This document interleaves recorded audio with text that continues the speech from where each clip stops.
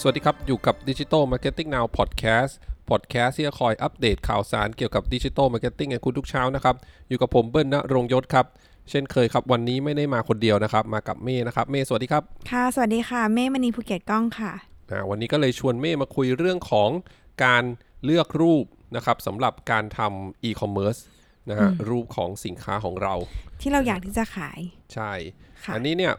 ไอเดียของ Podcast EP นี้ก็ได้มาจากตอนที่ไปฟังงานของ Web Wednesday นะครับที่พี่ป้อมภาวุฒินะฮะพูดไว้นะฮะเรื่องของเทรนด์ D2C ก็คือ Direct to Consumer นะฮะซึ่งเป็นเทรนด์ที่เรียกว่าถูก accelerate หลังจากที่มีเหตุการณ์โควิด -19 เนาะคนก็คือซื้อตรงจากแบรนด์เลยใช่แล้วก็ส่งตรงถึงผู้บริโภคนะฮะถึงบ้านเลยนะครับทีนี้เนี่ยมันก็เลยกลับมาเรื่องของช่องทางการขายบน e-marketplace นะฮะไม่ว่าเป็น Shopee Lazada JD Central อะไรพวกนี้หรือแม้กระทั่งบางแบรนด์ที่มีพลังพอในการที่จะขายเองนะมี e-commerce เว็บไซต์ของตัวเองนะครับอยากจะพูดถึงเรื่องของการเลือกรูปของสินค้าเนี่ยนะฮะในหน้าที่คนกำลังตัดสินใจเลยว่าจะกดเช็คเอาท์หรือกด add to cart หรือเปล่าค่ะมันมีเคสหนึ่งที่พี่ป้อมพาวุฒินะฮะเจ้าของตลาด .com เนี่ยแกแชร์ไว้เนาะเขาเอาสินค้าอันนึงมาให้ดูนะฮะเป็นสินค้าที่เป็นหญ้าเทียมนึกออกไหมหญ้าเทียมที่มันจะเป็นเขาเรียกมาเป็นแผ่นเนาะม้วนมันจะม้วนมาใช่ด้านหลังก็จะเป็นประมาณสีดำอะไรอย่างงี้ด้านหน้าก็จะเป็นหญ้าเทียมค่ะทีนี้เนี่ยร้านนี้นะฮะขายหญ้าเทียมนั่นแหละก็ขายผ่านบน e-commerce แต่ว่ารูปที่เขาใช้ก็เป็นรูปแบบเป็นภาพ product shot พื้นขาวเป็นหญ้าที่ม้วนมาแล้วกับหญ้าที่แบออกมาแล้วก็มีขนาดให้เห็นว่าแผ่นหนึ่งไซส์เท่าไหร่อะไรเงี้ยแล้วก็เป็นรูปประมาณอย่างเงี้ย 4-5 รูปนะพื้นขาวหมดเลยนะฮะถามว่าโอเคแหละถ้าคนที่กำลังหาหญ้าเทียมแล้วพอจะมีความรู้อยู่บ้างอะไรเงี้ยก็เห็นรูปแบบนี้ก็โอเคอาจจะตัดสินใจได้ว่าจะซื้อหรือไม่ซื้อใช่ไหมเหมือนถ้าเขาแบบตั้งใจจะซื้ออันนี้อยู่แล้วเนาะเขาก็จะแบบคลิกเลยแล้วกันหาอยู่อันนี้อะไรอย่างนี้หรือว่าเขาหาข้อมูลมาแล้วระดับหนึ่งทีนี้พี่ป้อมพาวุฒิก็เลยเปิดอีกตัวอย่างหนึ่งให้ดูเป็นหญ้าเทียมเหมือนกันนะซื้อสินค้านี่คือแบบเดียวกันเลยแต่เป็นของแบรนด์ญี่ปุ่นของบริษัทญี่ปุ่นมันเป็น e-marketplace ของญี่ปุ่นนั่นแหละนะครับยกตัวอย่างให้ดูขายสินค้าอย่างเดียวกันแต่แทนที่รูปจะเป็น product shot อย่างที่บอกเป็นหญ้าเทียมม้วนอยู่กับแบออกมาพื้นขาวเขาก็เอารูปที่เป็นรูปแบบหญ้าเทียมเนี่ยที่มันปูเสร็จแล้วเป็นสนามฟุตบอลในร่มถ่ายแบบอย่างสวยเลยนะฮะหรือแม้กระทั่งสวนหลังบ้านที่ใช้หญ้าเทียมปูแล้วก็มีการตกแต่งสวนอย่างสวยงามเหมือนคือให้เห็นว่าใช้แล้วแบบจะเป็นยังไงถูกไหมคะแบบเหมือนถ้าไปปูหลังบ้านแล้วสวนหลังบ้านเราจะสวยขนาดไหน ให้เหมือนคนที่จะซื้อเนี่ยเห็นภาพแล้วว่าถ้าเขาซื้อสินค้าเราไปเนี่ยเขาจะได้อะไรแบบไหนสวยขนาดไหนอะไรนี้ถูกต้องอันนั้น1 2ก็คือมันก็บอกได้ในรูปเลยว่าไอ้เจ้าสินค้าตัวเนี้ยมันเอาไปทำอะไรได้บ้างเนี่ยทำสนามหญ้าที่บ้านใช่ไหมหรือทำเป็นสนามไดฟ์กอล์ฟก็มีนะเขาเรียกอะไรพัดกอล์ฟที่สั้นๆเล็กๆอยู่หลังบ้านอะไรอย่างเงี้ยค่ะใช่หรือว่าแบบสนามฟุตบอลในร่ม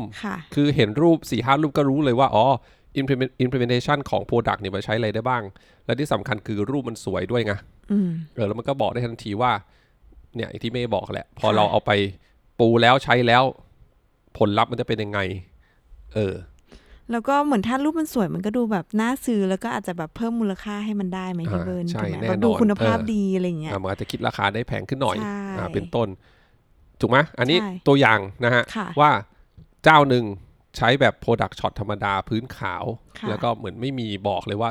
เวลาปูไว้แล้วจะหน้าตาเป็นยังไงส่วนอีกเจ้าหนึ่งไม่มี product shot เลยนะแต่เป็นแบบภาพที่แบบปูเสร็จแล้วนะฮะอันนี้เป็นตัวอย่างว่าจริงๆแล้วการเลือกรูปสำหรับเนี่ย e-commerce นะจุดที่เขากำลังเลือกแล้วว่าจะซื้อหรือไม่ซื้อเราเนี่ยผมว่ามีความสำคัญมากๆนะฮะเราลองกลับไปดูพวกสินค้าแฟชั่นเมย์น่าจะคุ้นเคย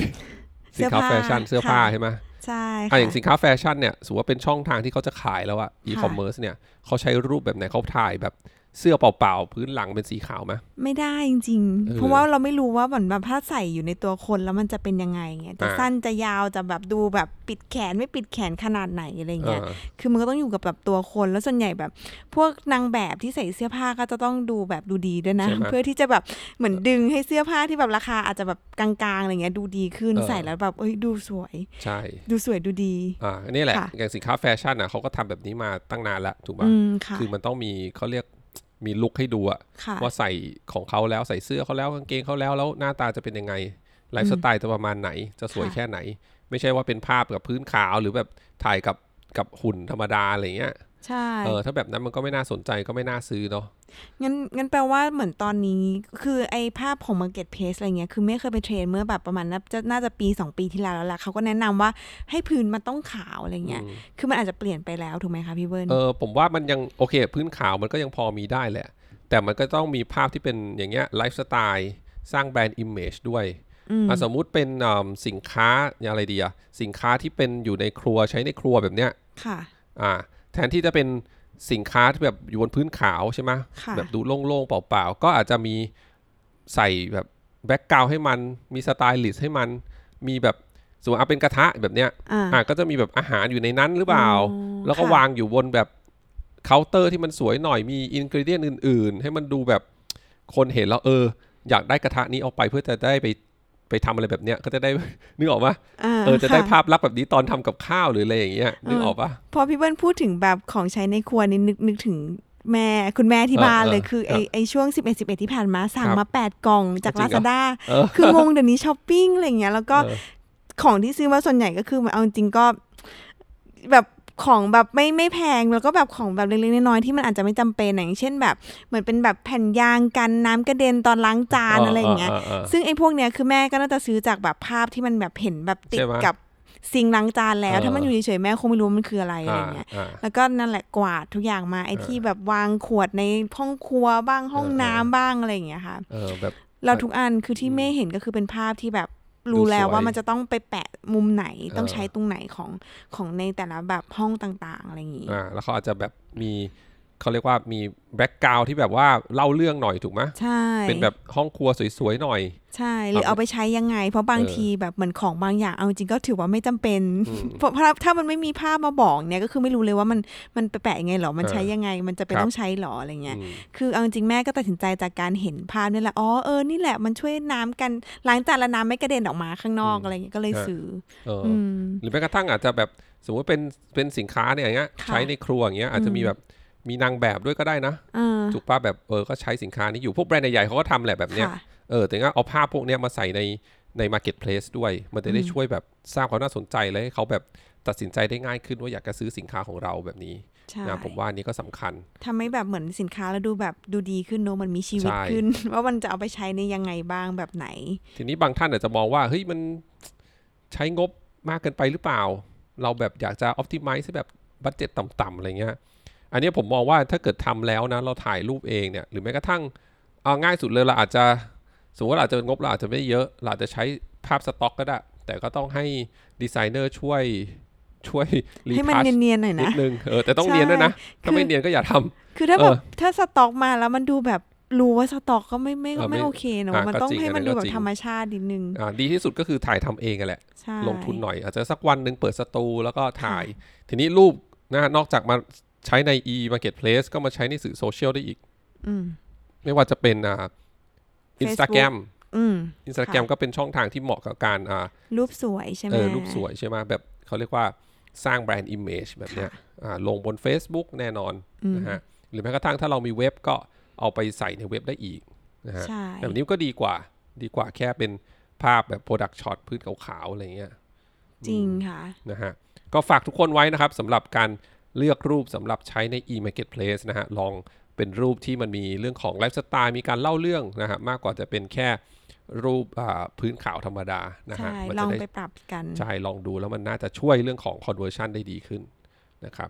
โอเคครับก็ EP นี้ประมาณนี้ฮะขอบคุณทุกท่านมากที่รับฟังแล้วก็ฝากครับเรื่องของคอร์สของเราใช่เป็นคลาสแรกของเราเลยนะคะเป็นคลาสที่เกี่ยวกับการตั้งเป้าหมายแล้วก็การวัดผลนะคะก็คลาสนี้เหมาะกับใครบ้างคะพี่เบิร์นจริงๆแล้วก็เหมาะกับ เจ้าของกิจการนะฮะผู้บริหารมาร์เก็ตติ้งนะครับที่อยากจะใช้รู้วิธีในการที่จะตั้งเป้าหมายแล้วก็วัดผลนะเพื่อจะได้คุยกับทีมแล้วก็คุยกับ ANC ได้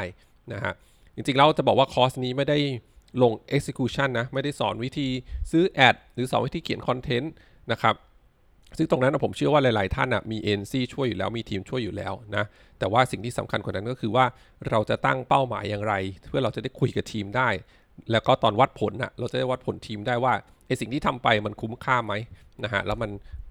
ตรงกับเป้าหมายที่เราวางไว้หรือเปล่านั่นเองจริงอันนี้ไม่ว่ายากนะคือฟังดูเหมือนจะแบบไม่ค่อยมีอะไรแต่ว่าจริงๆมันสำคัญมากเลยในการแบบในการที่จะแบบเหมือนทำการตลาดแล้วก็คุมทีมในการที่จะทำพวกออนไลน์มาร์เก็ตติ้งด้วยใช่ถูกต้องฮะลองดูครับที่เว็บไซต์ไม่ใช่เว็บไซต์ที่ Facebook นะฮะ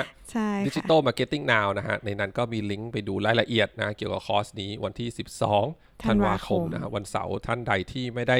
ติดไปเที่ยวไหนในวันหยุดยาวก็